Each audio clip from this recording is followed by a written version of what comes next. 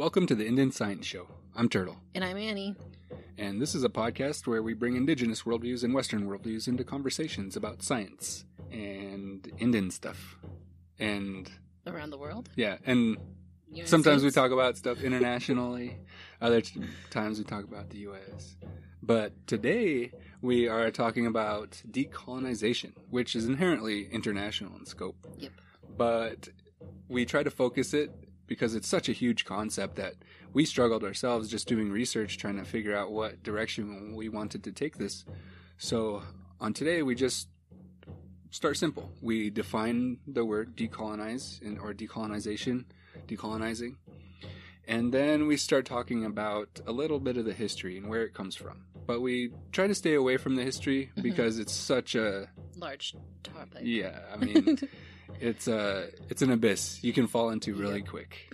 So we tried to do our best to stay focused, and we bring up a lot of different literature and some books, like Linda Smith's book, Decolonizing Methodologies, which we will link in the show notes and highly recommend. It's one of the seminal pieces of work, and it has a lot in it, and it's not that long either. So you should definitely pick it up if you get some time to read something, and reading's good.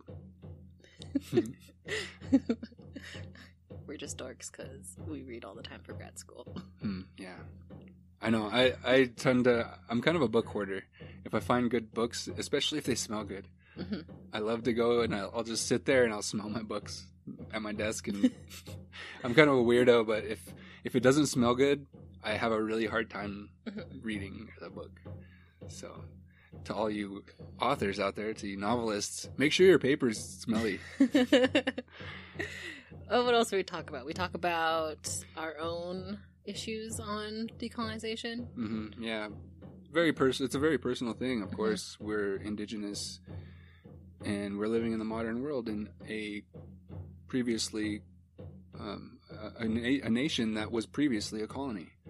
So we kind of talk about that too, that there are differences among the decolonization movements, and there's been different waves of decolonization all the way for hundreds of years. So it was a fun episode, and I know we kind of strayed a little bit, but I feel like we stayed pretty on topic for the most part. Yeah. So go ahead and sit back and enjoy the episode. Hey guys, so today we are going to have our science fact, but I have a group text with my sisters, and so I had a challenge for them to kind of figure out a new name, and I think we all decided on Indigifacts. Yeah. Well, I mean, that was the best option they came up with. I mean, there was some golden ones in there, but I think I was digging the Indigifacts. Digging Indigifacts.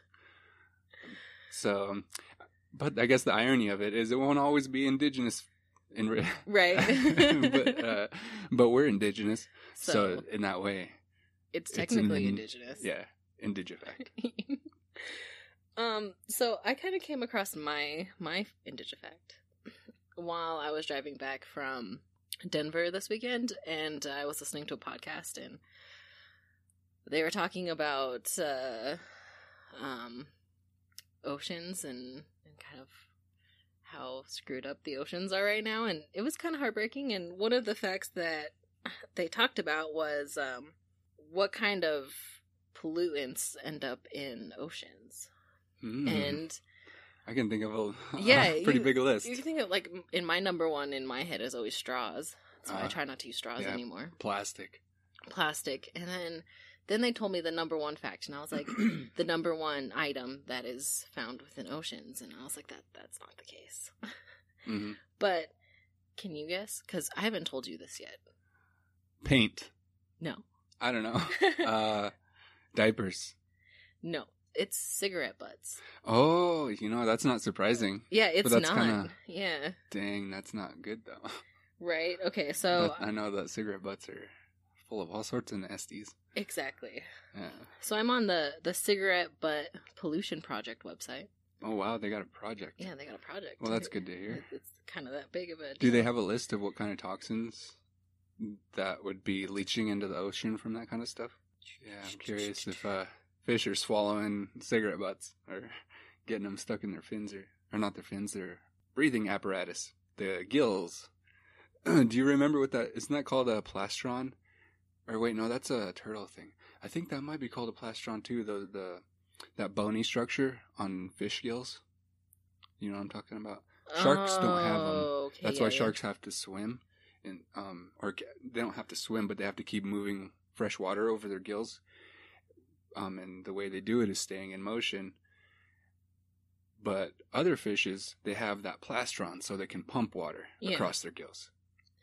Oh man, I'm gonna have to look that up. Yeah, I don't know. Maybe I'll correct that in the show notes or something.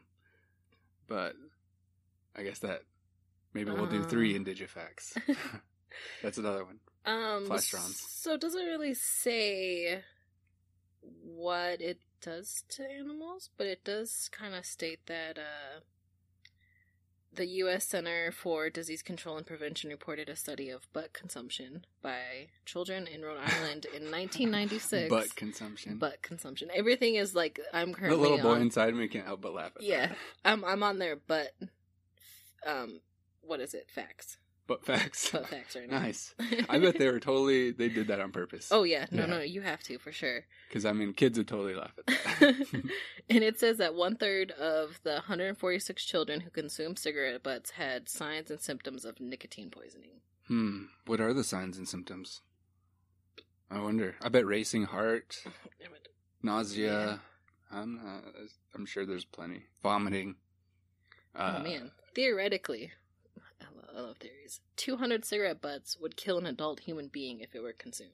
Wow. Over, like, at once? I don't know. Dang. That seems like a lot of cigarette butts. That'd be a big bowl. Yeah. So I figure if you're trying to eat 200 cigarette seems butts. Like you'd be vomiting by then. Way before then. So I went on this website because I wanted to figure out how many got tossed. Because you can see different websites, but I think I found this one the best. And so they say that there's 376 billion cigarettes that were consumed in the U.S., and 98% of them are filtered. So then you have 5.5 trillion cigarettes that are consumed globally every year, and of those, 4.95 trillion are filters. So the positive somewhere in the environmental world. So, and they break it down, so it's about to get real mathy for half a second. Oh yeah, I like me some numbers. So if you do the weight and volume of discarded filters, so that's 20 filters for 1 pack, so that's 0.12 ounces, or 12 milliliters. So if you have 10,000 filters, that's 1 year's consumption at 20 cigarettes a day for 1 smoker. That's 3.75 pounds. That's 5 liters. So 5 liters of cigarette butts. Yeah. Per person per year? Yep.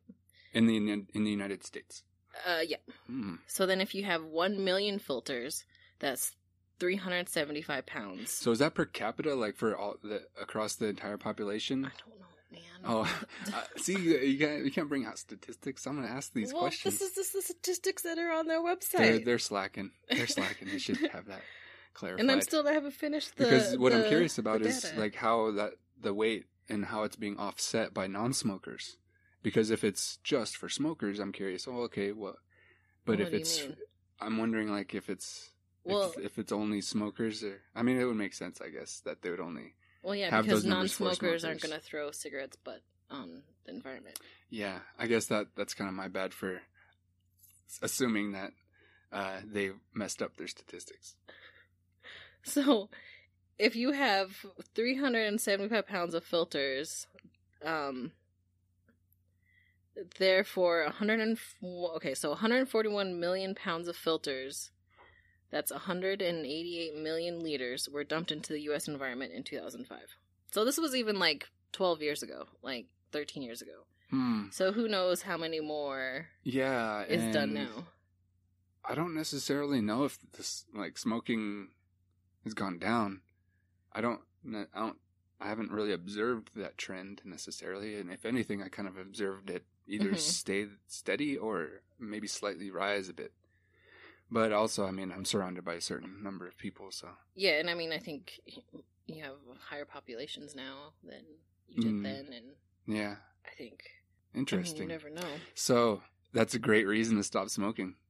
Yeah, I mean, Yeah. number one pollutant. Dang. Wow. Yeah. Yeah, I guess I wouldn't have thought about that, but it totally makes sense now that you bring it up. I'm going to tell my mom that. Yeah, I mean, I just think that's something that you don't... Oh, man, cigarette butts make up 34% of total litter collected in California. How much? 30? 34%, up to 34%. That's my favorite number. Or no, actually, that's my second favorite number. My favorite number is 13. But my second favorite number is 34, so... Dang. Interesting. Thanks, California. You, Right? got it just right today. Discarded cigarette butts have been linked to wildfires, which have resulted in the destruction of wildlife, vegetation, and I think that's the first thing I thought started wildfires. With cigarettes. Yeah, because I think maybe some Smokey the Bear commercial or something back in the 80s. Or back then they had the cartoons. Do you ever remember the Smokey the Bear cartoon? No, I don't. Oh, yeah. I remember that. I haven't seen that. I think maybe that was more like early 90s. All right. I was a baby. Huh. I must not have known then. Wow. So, for anybody listening, if you are a smoker, not to guilt trip you or anything, but right. Quit polluting the ocean. No, I play my part too. I'm trying to like decrease plastic consumption, and that's really hard. It is, and it's just such like a overall life change that I struggle with a lot, and little steps. That's what it's gonna take. Yeah, and with that being said, can anyone guess where our planet was 230 million years ago? The Milky Way. Oh yeah, because that is a perfect transition, right? Yeah, exactly. Those are totally related concepts. People were not smoking 280 million years ago. Yeah. Oh, yeah. Exactly. That's true. Well, we there's strong evidence for that. Yeah. Yeah, that people weren't smoking. Yeah. But, anyways, that's how long it takes our planet, or I mean, not just our planet, but our entire solar system, including our sun, to travel around the entire Milky Way galaxy. Man. 230 million years. So that's such a long time. Yeah. So that was the last time we were in this same position in the Milky Way. If you were to think about it like, so our Earth orbits around the sun, and the last time we were in this position was 1 year ago, 65 days. So if you think of our sun kind of like the Earth, and the center of the galaxy is the sun, our sun takes 230 million years to go around once. Man. So there were dinosaurs around the last time we were in the spot. What period was that? I don't have it in front of me, but I'm pretty sure that it was the Cretaceous period. Okay. So that's like kind of early dinosaurs actually were around, maybe not the earliest, but it was before T-Rex. Before T-Rex, all those dinosaurs we love before right a now. lot of the popular ones from Jurassic Park. Eras, yeah. And I think T-Rex, I don't think that was Jurassic either. I think that was... Wasn't it like after? Yeah. Because I think it was Cretaceous, Jurassic... I can't remember the next one. Google.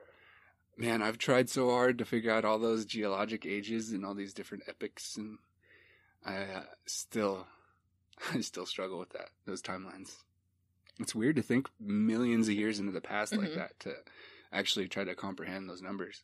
Exactly. Because, I mean, it really is crazy. And I'm reading here from the NASA.gov site. And it's a pretty reliable source. I mean, they've been one of the few organizations in the world that can actually afford to go into space. So, but there's definitely a lot of conspiracy theories. About NASA. Yeah. Oh, yeah. Space Force now. Oh, actually, we already got a Space Force. That's the Air Force, right? Because I'm pretty sure they have a space program in the Air Force, and they're intimately linked with NASA. I know a lot of Air Force pilots. Wait, let me rephrase that. A lot of the NASA astronauts were previous test pilots in Air Force. I feel like that is definitely where you kind of go. Yeah, because that's like the ultimate flying, right? To go into space. I don't think that's exactly Trump's idea of Space Force. Yeah, I mean, he's probably thinking like Star Wars and Star Trek style. Or maybe not Star Trek, because they were like they were peaceful. They were peaceful. Yeah, they were a peaceful Space Force. And so, 230 million years ago, we had dinosaurs walking around. And to, I guess, put that a little bit that into perspective, that like our Earth, so we're moving at an average velocity of 828,000 kilometers per hour. And that includes the direction of our planet and our sun going around the Milky Way galaxy. So just think about that. 828,000 kilometers per hour. I can't even think about that. Yeah. Me either. I have a hard time imagining a second. I know. And then there's the speed of light, 300,000 kilometers per second. Yeah, I can. Which is also equally, I mean, I think that can go around the planet like 20-something times. Right. Which is insane. And to think that, I believe, and then our galaxy, its diameter is 100,000 light years. Dang. Which is, I mean, that's kind of, it's crazy to try and wrap my mind around how they actually figure all this out. Right. And they use light, telescopes, and math. That's basically, and then things that really smart people figured out over the last 1,000 years or so. I mean, it took them hundreds of years just to figure out basic things that we use now to like calculate all these crazy different things in space. Oh my gosh, what was that one movie with the ladies that worked for NASA, and they were like the mathematicians that came up with Hidden Figures. Oh my gosh, if you haven't seen that movie, have you seen that movie? You need to watch it. It's about like these really strong like African American women who pretty much landed the first aircraft on the moon, spaceship on the moon. Oh, really? Yeah, like they helped with like the projection and like all the math behind that. It's a really good movie. So it's a true story. They were part of Mission Control? Yeah, like okay. That movie is really good, and I suggest you watch it. Yeah, I love those movies. Yeah, like Apollo 13 with Tom Hanks is one of my favorite movies of all time. Yeah, and like they're just like really funny and kind of goes through like their. That's cool. Yeah, it's cool. And that's one of those very seldomly told stories is women in NASA or women in the Air Force, especially back then, and especially being African American. Yeah, it's insane. It's good. Cool. I think I've watched like. Is it on Netflix or anywhere like that? I don't think so. You might have to rent it. Yeah, you might have to. You know how to do it. Yeah, I can find stuff. Okay, so yeah, those are our science facts. Our, Indigifacts. Indigenous factoids of the day. So let's... Episode time. Now let's get serious. Maybe not Decolonization time. It's time to decolonize our hearts and minds, and I think that it really all starts with having conversations. About really tough things that oftentimes bring a lot of pain. I think there's a lot of trauma and pain that comes up whenever we start talking about decolonizing. But also, it's such a huge concept. We can literally talk about like half a millennia of history of half a different dozen European countries and hundreds of different nations around the planet. Yep. So, and we're not experts, as we said before. We're grad students, and we're learning about a lot of this stuff as we go. But we've learned some pretty good research skills, I would say, and we've learned to take things with a grain of salt. So we figured a lot of these things we learn are important to share, and to share resources and information is, I think, a vital step that isn't necessarily encouraged that much among scientists. And I think it's kind of starting to go back there, but it's kind of sort of optional still. It's not really like mandatory that we become good communicators of our science, which I think is, I mean, it's almost pointless if we can't communicate it and it doesn't help society or our community in some way. That's just, I mean, that's my opinion, but I think a lot of scientists, maybe not. I'm assuming I'm making that huge mistake I make a lot, which is to think that other people think the way I do. Yeah. And that's almost never true, I've noticed. Which is not, I mean, that's not a bad thing. That's actually a really good thing. It's a mistake that gets me in trouble sometimes. So, I know. I think I feel you. I definitely have a hard time hearing other people's points and not realizing that my point isn't always the right point. And, and in someone else's contextual life that is different. So I think that means we're going to focus a lot on decolonizing in indigenous communities. Yeah, we're going to focus. We're going to try. Yeah, we're going to try to focus in a smaller section of it, because I think that while we did our research for this episode, I learned a whole lot more about decolonization in like the 1700s and how the United States in itself is kind of like an example of decolonization. And so we can go way into history and all this stuff, and we were both not historians, and I'm and this is not the Indian history show either. Yeah. So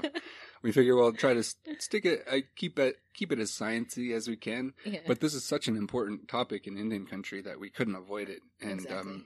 a lot of our science keeps coming back to how can we decolonize our research. Exactly. Yeah, and I think that's kind of been our issue since we first got into grad school. Not an issue, but I think our first Challenge. It's a huge challenge. Yeah, you know, of like how do you decolonize your research process? And Yeah. so we've definitely focused a lot on it. And so I think that leads us to kind of the 1990s, really, of when... Yeah, so there's been numerous waves Yeah. of decolonization, and just from the bit of research that I've done in graduate school, I mean, and it's not just grad school, I did some in undergraduate school also, but see, things get more intense in graduate school. Just a little bit. I delved into it a lot deeper than I had ever before, and then especially for this episode, I really started to try to focus my attention on, like, what the hell is decolonization anyway? And from my perspective, there's two different kinds, but I'm not an expert and I don't study this for a living, but the way I see it is that there's colonial nations that were previously a part of a colonial empire, which is a part of the whole era that encompassed Enlightenment as well as the Age of Sail and the Industrial Revolution all the way up into imperialism of the 19th century. So like Annie just said, we could really get deep in the history, so we're going to try to avoid the history as much as possible and just clarify what is decolonization itself. And I like to break things down into chunks. And so what I did is I looked at that very first part of the word D. What does that actually mean, D?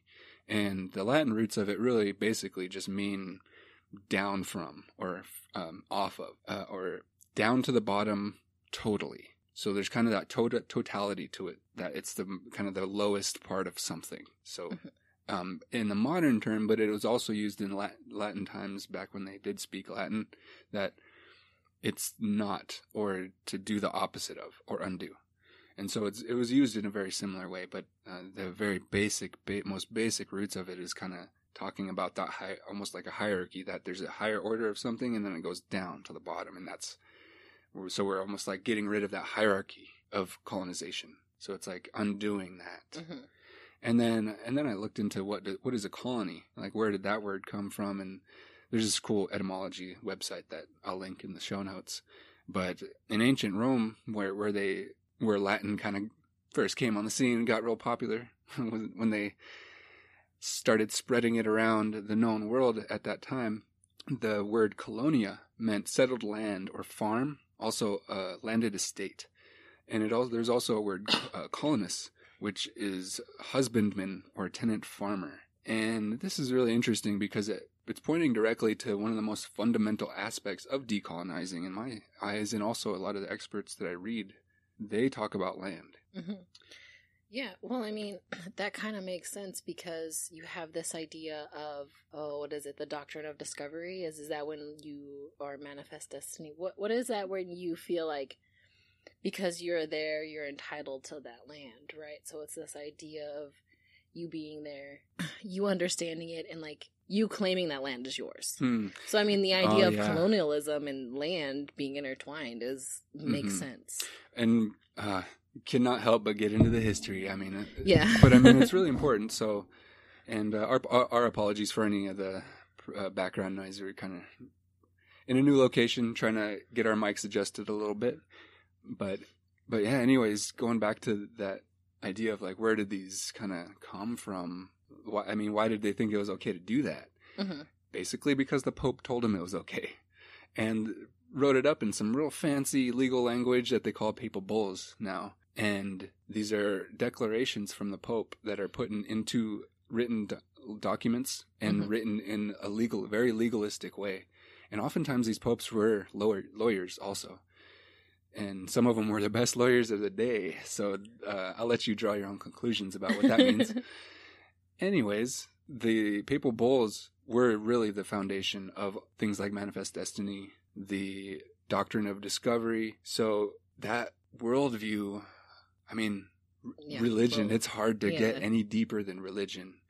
So to have a religious justification for something is about as strong as it gets. Mm-hmm. And a lot of that came out of the Crusades. And so there's a really, really long history here.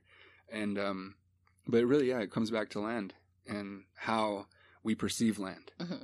And there's a major difference between ownership and family. Family. Yeah, really kind of that kinship mm-hmm. versus ownership relationality. Because both are relationships in my view. They're just different kinds mm-hmm. of relationships. Yeah, I mean, because you can have a capitalistic view and still understand relationships of land and how cycles work. It's still ownership, and you're looking at it as a way to make money. Yeah, and I think it's hard to overstress that point, that difference between ownership and family or kinship mm-hmm. but because I know we've talked about it before on previous episodes, but I mean, that's really what it's coming down to, is that there's been this kind of clash between those very fundamental different worldviews and this idea of decolonization to break, just kind of building off of those really basic definitions that I just presented. So what we're really undoing is that we're undoing that process that happened to us mm-hmm. over centuries for some people. And for some people, it's a little newer. I mean, maybe a century and a half. But really the height of imperialism during the 19th century is when it really kind of reached its high point, or its apex. And then during the 20th century mm-hmm. is when major decolonization, probably the second wave, I would maybe say, just off of my own layman's understanding of it. The first wave was kind of the age of revolutions with France. I mean, it didn't start with France, but the French Revolution was mm-hmm. really a focal point of what was going on. And I mean, what happened in Ireland, what happened in the United States and South America, that was like the first wave of independence movements. But it was definitely decolonizing. Yeah. And that's when you were talking about it being like a colonial settlement within a colonial standpoint. And so now, and then there was the second wave, which was kind of after the age of imperialism, where in places like India or countries in Africa and Southeast Asia, they started really gaining their independence during the early and mid 20th century. And I mean, Gandhi is probably one of the most well-known examples of an independence movement from a colonial power like that. And that's a decolonization movement. And I would say, so before Gandhi, they were typically pretty violent. Not all of them were violent. Not all of them resulted in like mass bloodshed, but mm-hmm. that was definitely what happened with the United States decolonization movement, which we now call the American Revolution, or the War of Independence, the War for American Independence. There's a lot of different terms I've come across over the years. So to bring that back into a modern context, what we're doing is we're undoing this process of what colonize, which is really comes back to people, like Annie was saying, these settlers or colonists come and establish a colony in this place, mm-hmm. which has everything to do with land, the soil, the water, and all this different stuff. And as indigenous people, our cultures and our languages and our worldviews and our spirituality are so intimately tied to all those things, those aspects of nature, that to decolonize any aspect of our society, it has to be that land. It has to be there. It has mm-hmm. to be a part of it. So with that being said, you were, there was something that, you said it a minute ago. It had exactly to do with the land. It was one of the articles you were reading to me. Oh, man, I didn't look out. Where they talked about the mantras of resurgence of indigenous movements. Okay. Yeah, so this is an article from it was that author that we both were reading and we didn't even realize we were reading the same dude. Yeah, it was the same dude. Oh my gosh, and I'm gonna butcher it. Oh yeah. Yeah, I think I probably got it wrong too. He's fine. Yeah, his last name's a lot Alfred. easier. Yeah, Alfred. Yeah. Let me try. Alfred. Start calling him that. Yeah, Taiaiake. Yeah. Maybe Taiaiake. Yeah. Well, we apologize, Mr. Alfred, for butchering your first name, but he's a PhD. He got his PhD, and he's at Cornell University. Very cool. Yeah, very prestigious. Close to us. Yeah, close to us, and also have very good friends that go there, and it's a really cool university. Yeah. Ithaca's a cool town. I know, I want to go back to Ithaca. It's a beautiful place. So, yeah, you... Yeah, so this is by... You had some cool, what is it, kind of like a list of... mantras. Yeah. They call them mantras. So it's Alfred in Corntassel, and so it's called Being Indigenous, and it's reinsurgence against contemporary colonialism. And so they give these mantras of resurgent indigenous movements, and so there's 1, 2, 3, 4, 5 of them. And the very first one, which is land is life, and so he says that our people must reconnect with the terrain and the geography of their indigenous heritage if they are to comprehend the teachings and values of the ancestors, and if they are able to draw strength and sustenance that is independent of colonial power and which is regenerative of an authentic, autonomous, indigenous existence. And then the other one is language is power. Freedom is the other side of fear. Decolonize your diet.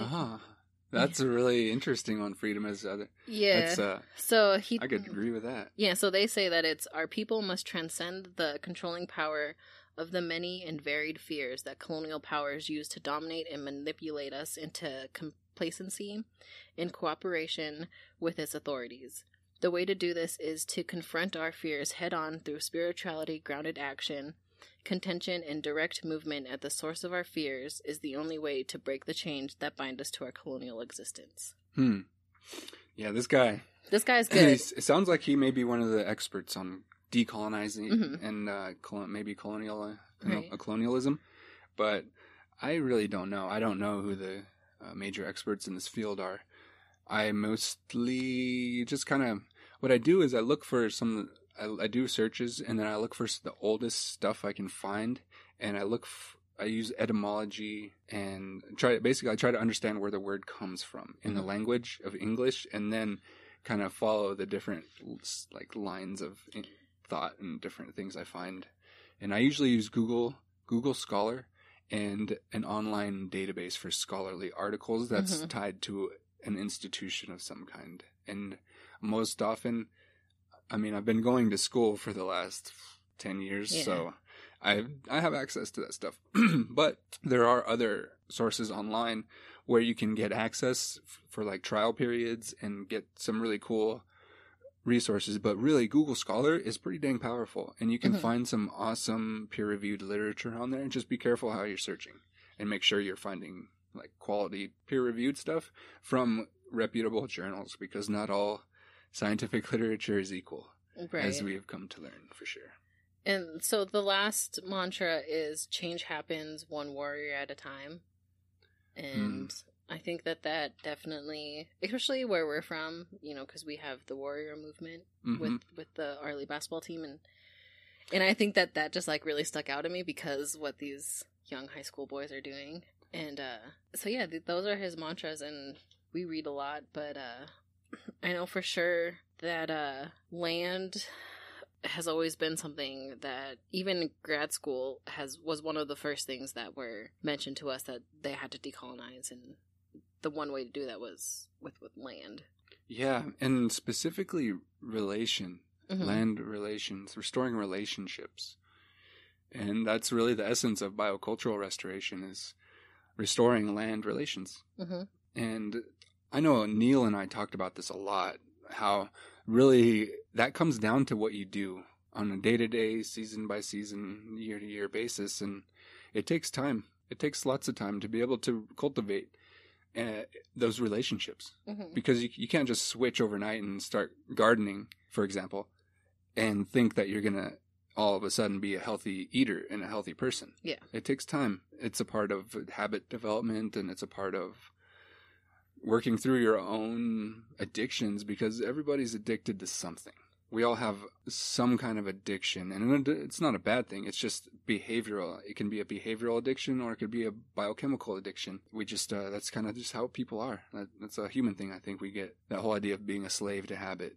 And there's a certain, anyway, never mind. I was about to start talking about addiction, and I mean, like, that's a whole another thing. I think that like brings up a good point, because we were just talking this morning about our ACES workshop, or our session that we're going to do, and we talk a lot about the two-eyed seeing framework, and I think that two-eyed seeing framework and decolonization at this point kind of go together. Because it's really looking at your indigenous worldview, but then also understanding a non-indigenous worldview. Mm-hmm. That reminds me of something in The Art of War from Sun Tzu. And, well, I mean, they call him Sun Tzu, but nobody really knows who wrote this book. It's older than the Bible. I mean, the New Testament, anyway. Mm-hmm. And one of the sayings, and I think a lot of people have heard this saying more than other sayings from it, is that if you know your enemy and you know yourself, you need not fear the results of 100 battles. And there's different ways to phrase it, but that really does, I mean, not to paint the settlers as enemies, because they're not, they're allies. But the fundamental truth that he's speaking at there is that we have to understand our oppressors. Mm-hmm. We have to understand Western science and these Western systems to be able to undo them, to be able to anything. So decolonizing, I think, is definitely, like you said, we got to see through both eyes. Mm-hmm. And in a lot of ways, I think that's the strength of our program, is it's kind of developing a way to maybe teach people how to do that. Mm-hmm. And it's really tough. It is really, really tough trying to do both. Yeah, I wanted to read something else from this Mr. Alfred, or Dr. Alfred. Okay, here it is.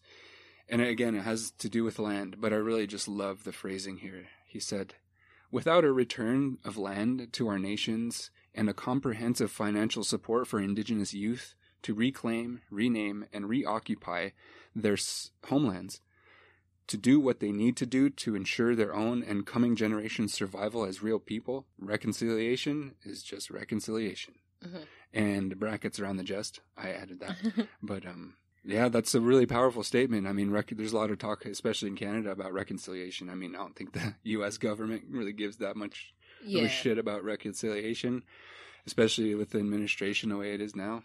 Yeah, that's a whole nother story. Again, politics aside, he's really talking about returning our relations to the land. And I love that he brought up specifically the indigenous youth. Mm-hmm. And I know young people in our community are struggling big time. And I mean, my kids are struggling. Pretty much everybody I know has people in their family where these young people are it's really tough. So decolonizing, it's a matter of survival right now. It is. And I think that we had talked about this earlier. I don't think we mentioned it now, but decolonization is not like a set thing. It's a process that you have to be continual. And I think that we can't talk about decolonization without talking about Linda Smith. Oh, yeah. I grabbed the wrong book. I grabbed Margaret Kovach's book, which is also a great book, by the way. But yeah, she specifically states that in this book. And although she's definitely not the first academic to write about this, she was one of the very first. And it's definitely the first over in that part of the world. Definitely. But like we said, it's got hundreds of years of history behind it. And I guess the word decolonize has been around since the early 20th century. But again, we'll probably just do a whole episode on the history of decolonization. But with that being said, I'm going to just read a passage from page 116 of her book. It's in this section here. And I really love this phrase too, indigenous research, or an agenda for indigenous research. And on the next page, there's an awesome diagram here that is really a visual representation of the ethos and the philosophy behind this indigenous research agenda.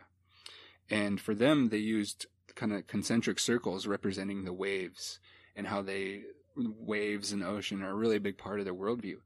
And although I don't think it's directly usable here, the principles, and there's a few universals in here also, some cultural universals that we can borrow and think about in our own way. But even the specifics of this diagram, which, I don't know, I think it'd actually be really cool to just post this up, since it's one of the seminal diagrams that everybody, not everybody, but a lot of people cite this. Well, I feel like woman's work. If you are in indigenous and academic research, you know this model. So I'll put a picture in the show notes so that way people can just see right away what this Maori woman, how she put together all these things in a visual way, and at the very, very center of it is self-determination. Mm-hmm. So in a lot of ways, that's kind of the end goal. Mm-hmm. But like you said, decolonization itself is not the goal. Mm-hmm. It's a process. And she talks, and it's a part of the 4 directions. And the other 3 are healing, mobilization, and transformation. But she said that, in a quote, the 4 directions named here, decolonization, healing, transformation, and mobilization, represent processes. They are not goals or ends in themselves. They are processes which connect, inform, and clarify the tensions between the local, the regional, and the global. They are processes which can be incorporated into practices and methodologies. End quote. And that's something I know I wasn't really thinking about it that much specifically as a process. I guess maybe because I wasn't thinking about it that much at all, really. I kind of just bought into the catchphrase of decolonization and assumed what it meant instead of really actually challenging what it really is, and not just what it means, but what it is. Yeah. And how it actually manifests in the world. The process aspect of it. That reminds me of language too. Like language is that's not really a goal really, but it also is a process. And unless we go back to languages also, it's going to be really difficult too. And that's so tied to land also. And I think that also in this book that I'm currently reading, and it's Indigenous Story Work, Educating the Heart, Mind, Body, and Spirit, and it's by Joanne Archibald. Coastal Salish, and so I tend to be drawn towards more Salish literature. And so she talks about the importance of stories and being Indigenous people. We have oral traditions and oral histories.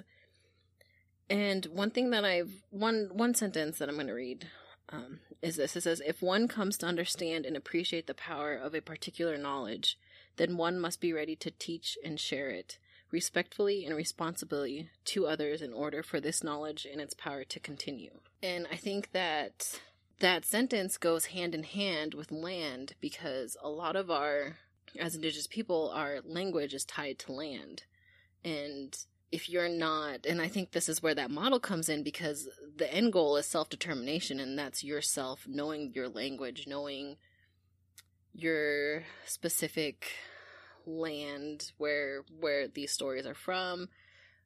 And I think it's just really important, and that's why I love the fact that self-determination is in the center, and that in order to be self-determined, you have to follow these kind of colonized ways to realize how to separate your Indigenous worldview and your non-Indigenous worldview. Mm-hmm. And it has to be on our own terms. Mm-hmm. That's why I really like that phrase, Indigenous research agenda, and that self-determination really is the center of it. So I can't help but think of so many different things when I start thinking of decolonize, because it really is across the board. Mm-hmm. At every level. I mean, and I think, speaking to that whole idea of that it's a process and not a goal, I know that for me in my own life, ceremony has been a huge part of decolonizing my own world. Mm-hmm. And I know that ceremony is just as much a process as it is, or really it is, that's the majority of it, from my opinion, is a doing of something, because we know what that doing brings. Mm-hmm. Well, I mean, that's just like with harvesting too. Like, you can read about harvesting all you want until you do it and you're out in the field and you're looking, well, we talked about this earlier, but you're looking at plants that should be there that are no longer there due to over-harvesting or climate change or kind of whatever environmental issue that's facing, social issue. That I think we don't really think about processes in an Indigenous worldview, but you look at processes a lot in a non-Indigenous worldview. Yeah, processes. That's such a fancy way to say the stuff you do. Yeah. So, yeah, basically. But, I mean, I guess process might be more specific to the mechanics of what you do versus just what you actually do. Mm-hmm. So, how do we look at this from a more mechanical, I guess, more hard sciencey type of way? Like, what specifically can we do to begin decolonizing in our own lives or in our communities?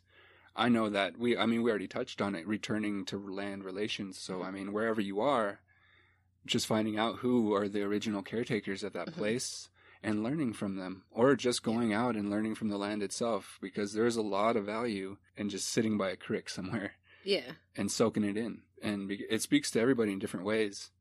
And that's very difficult to learn that way unless it's paired with the people that have been learning that way and in other ways from that place for thousands, if not 10,000, tens of thousands of years.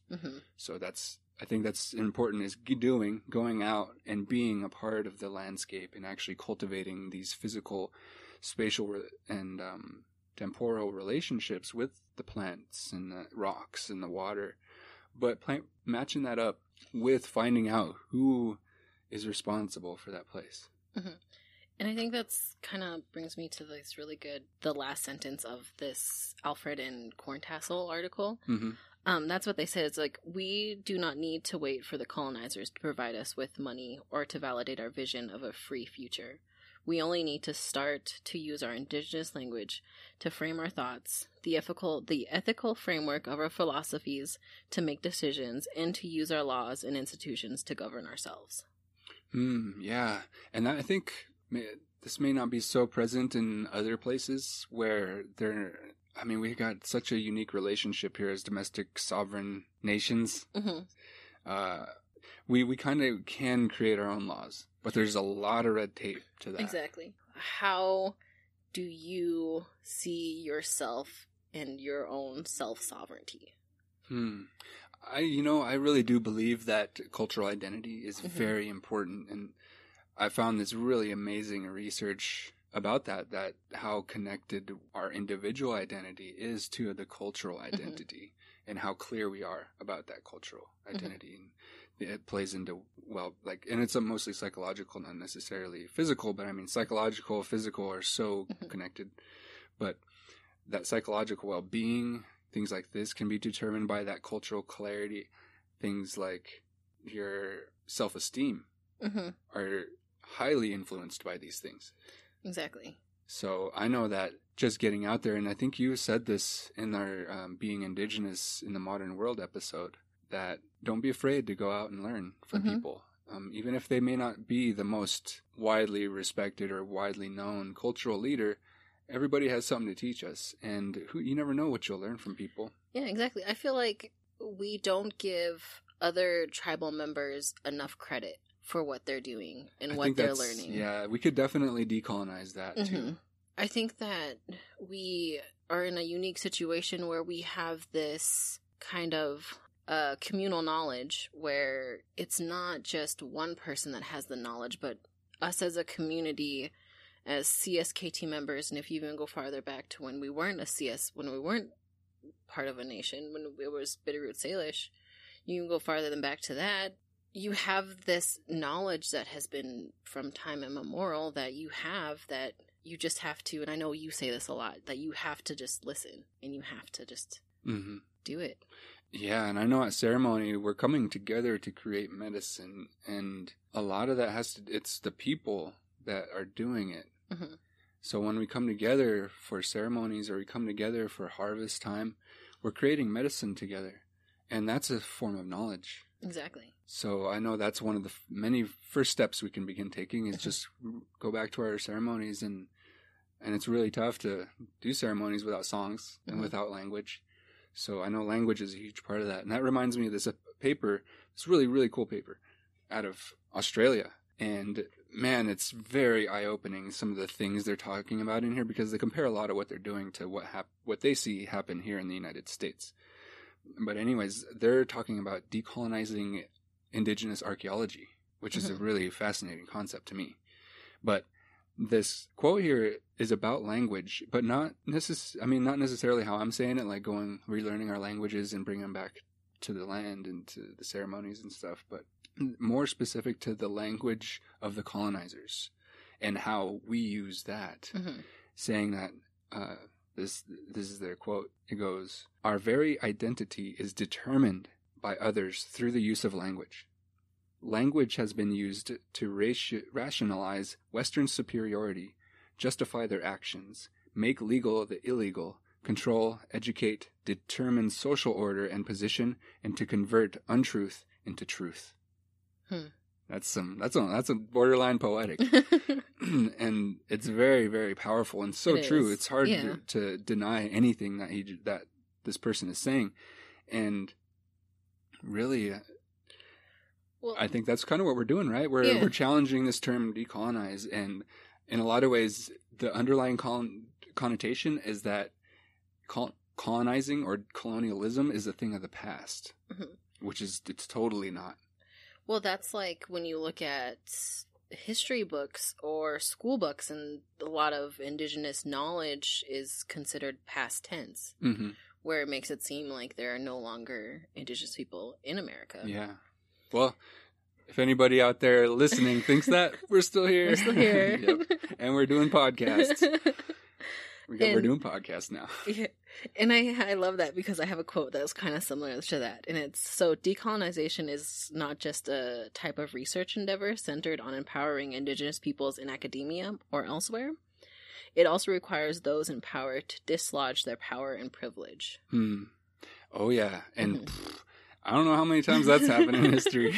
It hasn't, but I feel like we're kind of, there's kind of like a movement. I think you talked about this earlier about Standing Rock, and really how Standing Rock kind of brought indigenous issues to a national level and has kind of kept it there to where people are still talking about it. But before that, Obama was the first president to bring up Native American minorities in his speeches. So, I mean, that was like, 2008 when he was elected?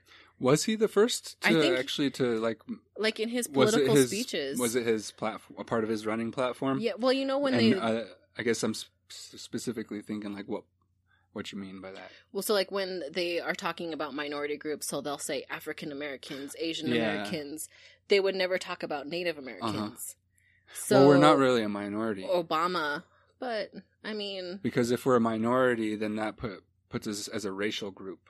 And if we're a racial group, we're not sovereign nations. Exactly. So that's dangerous.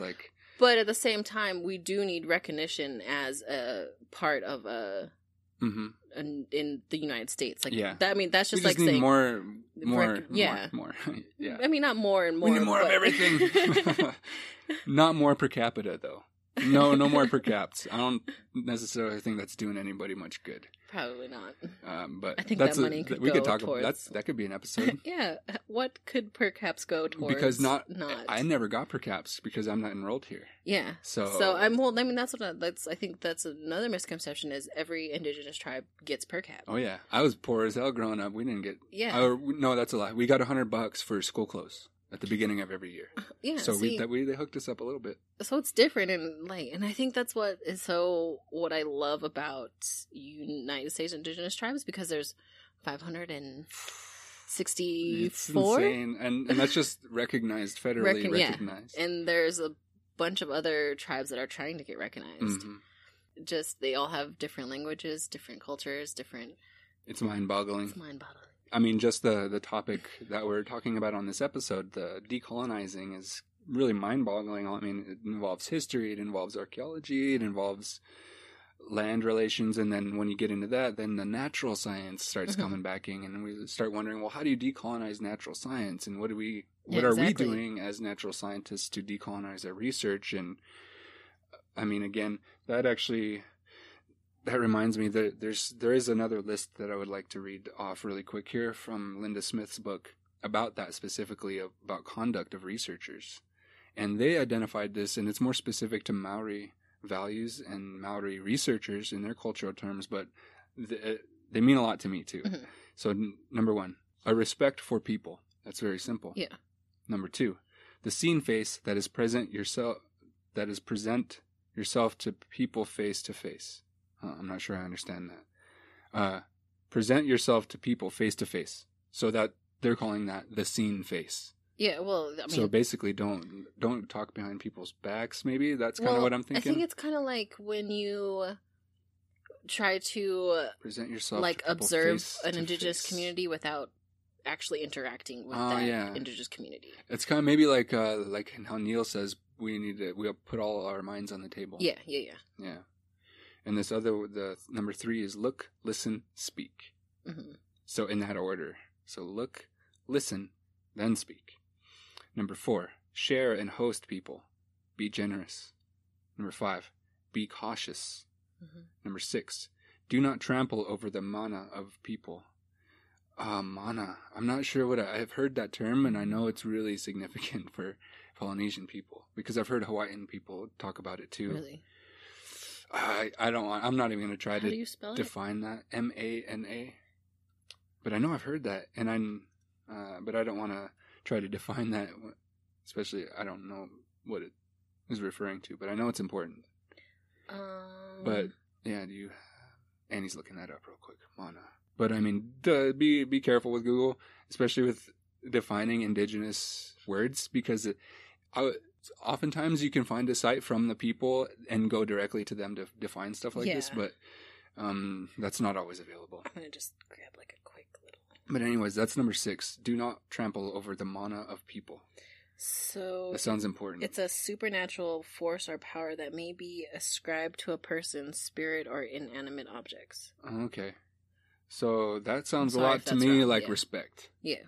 And then number 7, this is the last one. It says, don't flaunt your knowledge.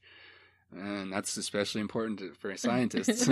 Right. So always want to flaunt it. Yeah, those 7, they're very powerful. And, well, like usual, we'll link this book, Decolonizing Methodologies, by Linda Smith. We'll link that in the show notes. And this is a super, super awesome book. It's very comprehensive, and it's cited by a lot of scholars now as one of the seminal works in this area. And I mean, great. What a great title, too. Decolonizing Methodologies. And I think she has YouTube talks, too, as well, if you Google... Linda Smith. You probably might have better luck with her middle name, too. Yeah. Smith is a pretty common name, but I've just done Linda Smith, but my Google might be it's smart, so it might be like, oh, he's looked this up before, so he must mean this. I think if you do Linda Smith decolonizing, but I think you'll find her. Yeah, she's got a cool middle name. Tahiwai, but it's spelled Tuhiwai. So if that helps, I highly recommend her talks. She's got some really good ones on YouTube. Are we ready to start talking about positive ways to move forward? Well, I think we kind of have been. Yeah, I think it wasn't as downbeat as we thought it was going to be. No, but since we are nearing the end of the show, I think we could definitely specifically talk about some ways forward. And I really want to bring up Margaret Kovach's book. Again, another book, I mean, it's hard to talk about these things without grounding it in some literature, because not only am I so used to doing that, but these are awesome people. I mean, why reinvent the wheel, right? Exactly. And I think that it's not necessarily a bad thing to read. No. Let's learn. There's that American side of me coming out. I don't want to read because You're it's a not. Nerd. Yeah, I know. I really believed that when I was younger in high school, that I didn't want to be thought of as the smart kid. Yeah. Which is so sad. I know, that is. I think I don't know if that's changing. I haven't been in high school is different. I had my 10 years, so I've been out for a long time. That reminds me of that show, what's it, 49th Street? No. 21 Jump Street? 21 Jump Street, yeah. That's so sad that I knew what that movie was. When they go back to school and he's all trying to be cool with the one arm back, one shoulder. He's like, no one's wearing one shoulder anymore. And then they're all dogging on him for his gas mileage. That movie's funny. Man. And so Linda Smith says, but anyways, there's in this book, Margaret actually she's citing Linda Smith's work when she talks about a critique of the post and post-colonial. Mm-hmm. And I think that's a really important place to start in a modern kind of present term context, is that colonialism is still going on. Mm-hmm. And decolonization is a process that we are going to be dealing with for a long time. So we need to remove the post from colonialism and be real about it, and just acknowledge that colonial nations exist, and one of them is dominating the planet right now. The United States. Is that us? And within colonial nations, though, Yeah. there's a different movement.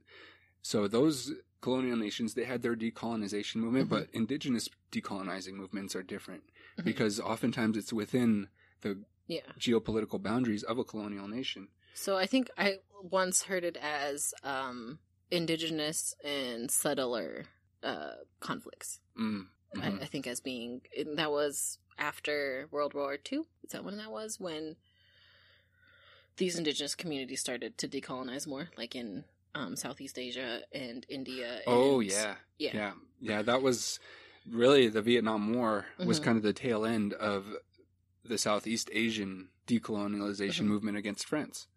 And the United States had major interests in the area for a lot of different reasons. Mhm. But really, it was a part of the Cold War. It was what the Vietnam War was. And it was another attempt at containing the United States' containment policy for Cold War, trying to contain communism. Man, I might like to have my dad on because he's a Vietnam vet. Yeah, I would be really curious to That'd see what be- he has to say about just these ideas we've been talking about Mhm. with decolonizing and what that means to sovereignty and all sorts of stuff. But in Margaret's book, she just after her critique, or she brings up the critique of post-colonialism, Mhm. that it's not post at all. Exactly. But she says it's a whole section titled this: "Going forward means looking back." And Mhm. we've been trying to avoid doing that as much as we can because it's such a deep look Yeah. when we do start looking back. And it's sad. You know, like, I think that especially when you want to deal with historic traumas and really delving into archives that are very honest and Mm-hmm. portrays the United States in a way that necessarily the United States doesn't want to be shined upon. And yeah, but I think you agree. I think that in order to move forward, you do have to kind of reconcile your past, and I think that that's not happening in indigenous communities today. Like, it's kind of this idea of you don't want to look back because it's negative, but I think you need to heal yourself first, and you have Mhm. to do that by like reconciling like your past and really then moving forward. And how do you move forward after that? Like, how do you actually heal yourself and then move forward? And I think it's land. Yep. It's language, it's ceremonies, it's harvesting, it's food sovereignty. You know, it's all of these little steps that you can take that in the end will heal yourself. Mm-hmm. And it really does come down to like that idea of exposure therapy Mhm. with historical trauma. The longer we don't talk about it, the worse it's going to get. Mhm. And until we face it in a really intense way, where it's not going to go away. Mhm. So we really, and that there's a lot of strong research in this area of that. That's one of the only ways to really truly heal from trauma is to go and face whatever it was Mhm. and face it again and again. Kind of like that classic example of like spiders. People are afraid of spiders, so Mhm. go hold the spiders for a couple hours. Yeah. But really it's dangerous too, because I guess if left uncontrolled or done in a way, it can be like people can lose their lives if they go into that place where you're exploring such painful topics without any kind of guidance. Mhm. So definitely go to elders, talk to professionals. There's people that train. They are literally trained to do this. I don't necessarily advocate like that talking therapy, but there's a place for it. It's not the answer, Yeah. but it helps. It could help. Well, I think it's just like kind of like finding indigenous teachers. You can find indigenous therapists. Yeah, they don't have to be a trained therapist. Yeah, like to help. you can find people within your own community that can help you. Like my sister is an LCSW. And I think that in the end, it's just a bunch of young people stepping up and doing hard jobs. I have a sister that's a social worker that does case studies that are really hard. That cases that would probably break any other person, but because we live where we live, it's kind of this normative thing that we need to step away from. Yeah. And So yeah, there's a lot to go with this historical trauma thing, and I don't think I know that young men around here, we avoid therapy like the plague. It's just any kind of emotions. Yeah. So I really encourage young men out there to seek therapists, seek counselors. There's a lot of resources. And not every res has good resources. That's for sure. But I mean, reach out to people. Mhm. Reach out to people in the community. There's always someone there that can teach you something, or that will just listen. Sometimes that's all you need to, I feel like, is just someone that you can talk to and they just listen, Mm-hmm. no matter what it is. Yeah, talking. I know that's a huge part of the decolonizing movement. Mhm. We just got to talk about this stuff. And so I'm glad we talked about it today. We talk about it. Do we have, like, a quick second? How much time do we have? Well, we're over an hour now. I don't know how long you guys are listening for, but yeah, we're on Indian time. So, I mean, yeah, it's getting done when it gets done. But there is also a certain, I think Indian time is poorly misunderstood. Yeah. Yeah, it doesn't necessarily mean we're going to do it like, it's got to be done at 1:01 Mhm. and 30 seconds and we have to have it like at the dot. But there is a lot of value in showing up on time. That doesn't mean you show up late to everything. Yeah, we're trying. Indian time is, it gets done when it needs to get done. And Yeah. that involves when. So, I mean, Indian time, we should Yeah. do an episode on that. That'd be a cool episode. The science of Indian time. Yeah. Because I got some pretty strong opinions that I've recently changed because I try to hold my strong opinions very loosely. But anyways, go ahead. Yeah, I just know Say that what we you do. have some like non-indigenous listeners, and I just Mhm. kind of wanted to touch base on what they can do to move forward. And I know a lot of that involves Oh, like yeah, that's indigenous research. I wasn't even thinking of that. That's Yeah. a great point. So I'm quickly gonna read these suggestions for supporting reconciliation research, and it's from a paper from the Acme Journal for Critical Geographies. And so what they said is recognize and reconceptualize the Indian problem as a Canadian problem. So this article was based in Canada, but Okay. you can look at it as a North American problem, as a South American problem, as Oh yeah, a we New got Zealand American problem. problems down here too. Yeah, I mean, you can kind of interchange it. So critically assesses the existing body of knowledge. I think that's what we talked about, is looking in the past and kind of understanding archives. Enable structural, systematic, and institutional changes. Respectively engage with indigenous peoples. Provide for cultural safety universities, that they must ensure that the indigenous people are safe, is pretty much what they're saying, that the knowledge is held within the community. Mm-hmm. And then it's reconciliation in post-secondary institutions, and they call it a call to action. And so it's just kind of really understanding where, if you want to work in an indigenous community, you need to follow certain steps within that community. And I think definitely previous research didn't look at that ethically, but I think now there's great opportunities for indigenous allies. Oh yeah, and you know, I mean, to give the Europeans credit, we haven't known about this stuff for that long. Yeah. And really, I mean, if you think about it, it was back in the 50s that they first started figuring out that we were polluting the oceans. Mm-hmm. I think it's asking a lot to expect society to have changed completely in just a couple of generations. I mean, how long do we really expect that it's going to take for us to learn? I mean, even with human rights, that didn't happen until the 50s either. The Belmont Report, what was that, 1957 or 67, 69? I don't know. There's this report called the Belmont Report, and it's where like internal review boards come from, and why researchers can't just go and do experiments on people anymore. And that all came out of like the Nuremberg trials after World War II and stuff. Mm-hmm. So, and I mean, yeah, that was coming on 70 years ago, but that's only 70 years. Right. How could we expect society to have changed that rapidly? Well, that's like grandparents' especially when age. we have so many people, right? Yeah, like that. I mean, I think that when you look at segregation, you look at all this stuff in indigenous, the Religious Freedom Act, 1978. Oh my gosh, I butchered that. Oh yeah, that was close. You know, like that wasn't that long ago. That was my parents' age, grandparents' age. That's still within the 7 generations. Like you can, 1900s is still. Yeah. Even like late 1800s is probably still 7th generation when you think about it. Yeah, my great-grandma, I grew up, so my great-grandma died a while ago, but I grew up with my great-grandma all the way until my, I think I was 19, 18. but she was born in 1903. Yes, so you hear these stories, and it's from people who have lived she rode there. in covered wagons. Yeah, and it's insane. Yeah. So I guess why I brought that up is let's give each other a little bit of a break. Yeah. I mean, Everyone's Europeans, learning. yeah, they had some pretty cool technology. They had some crazy guns and all sorts of different things that they developed that to allow them to dominate other peoples. But that doesn't necessarily mean they were all bad.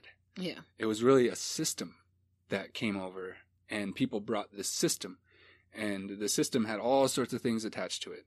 Now the people are suffering from that system, and it's not just Native people. And like Annie said, I mean, we're all in this together, really, and we're all gonna have to decolonize together. Yep. So I guess, yeah, we could give each other a break and realize that we're all human and we're all pitiful in that way.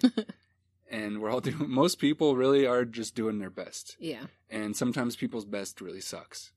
So I know I'm trying to give myself a break for that. Yeah. Almost constantly. I tend to be hard on myself sometimes. But anyways, with that being said. What are we thankful for this week? Yeah, I'm thankful for. It's been a long week. Yeah, indeed it has. I'm still grateful for my kids. And I'm great, I guess, just kids in general. I feel like I've learned more about how to be a grown-up from kids than I ever did from my mom or my dad.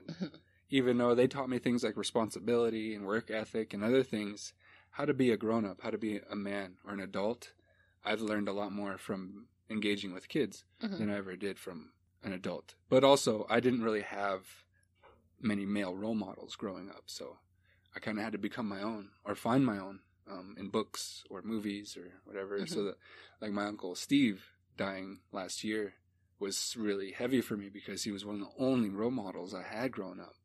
And to see him fall to alcoholism and then eventually die from cirrhosis was just, that fucked me up. Yeah. But anyways, I'm grateful for kids because they really have brought so much value to my life. And every time I'm around them, it almost never fails. They get me smiling. Even if I'm in a really bad mood and I'm purposely trying to be angry, right? Which is rare. But you can't. They get me smiling. They get me laughing every time. Oh, yeah. I probably would agree. I think kids are, my niece and nephew are on the wall right now in the room we're recording. Probably family because it's been a long week and I just helped my aunt move and. Yeah, your dad just had a birthday too, right? Yeah, my dad had a birthday, so 73 years. Yeah. Yeah, so probably my dad. Let's just say I'm thankful for my dad because I think that he raised me when I was in high school because my mom had a great opportunity to run the Department of Public Health and Human Services for the state of Montana. But she had to work in Helena, so she would come back for the weekends. But during the school week, it was my dad, and my dad's like this stoic Native type that, definitely probably kicked my butt.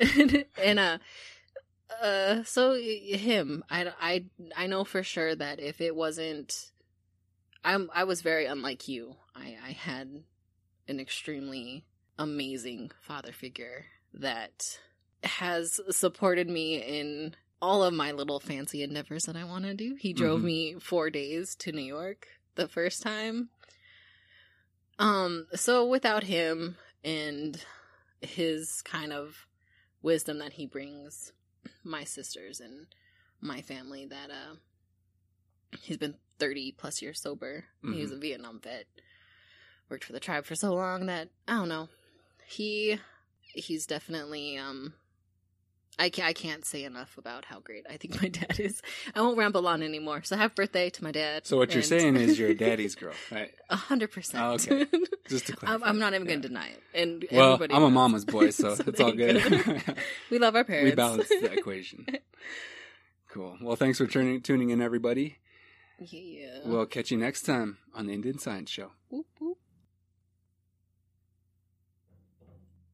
Thanks for joining us today.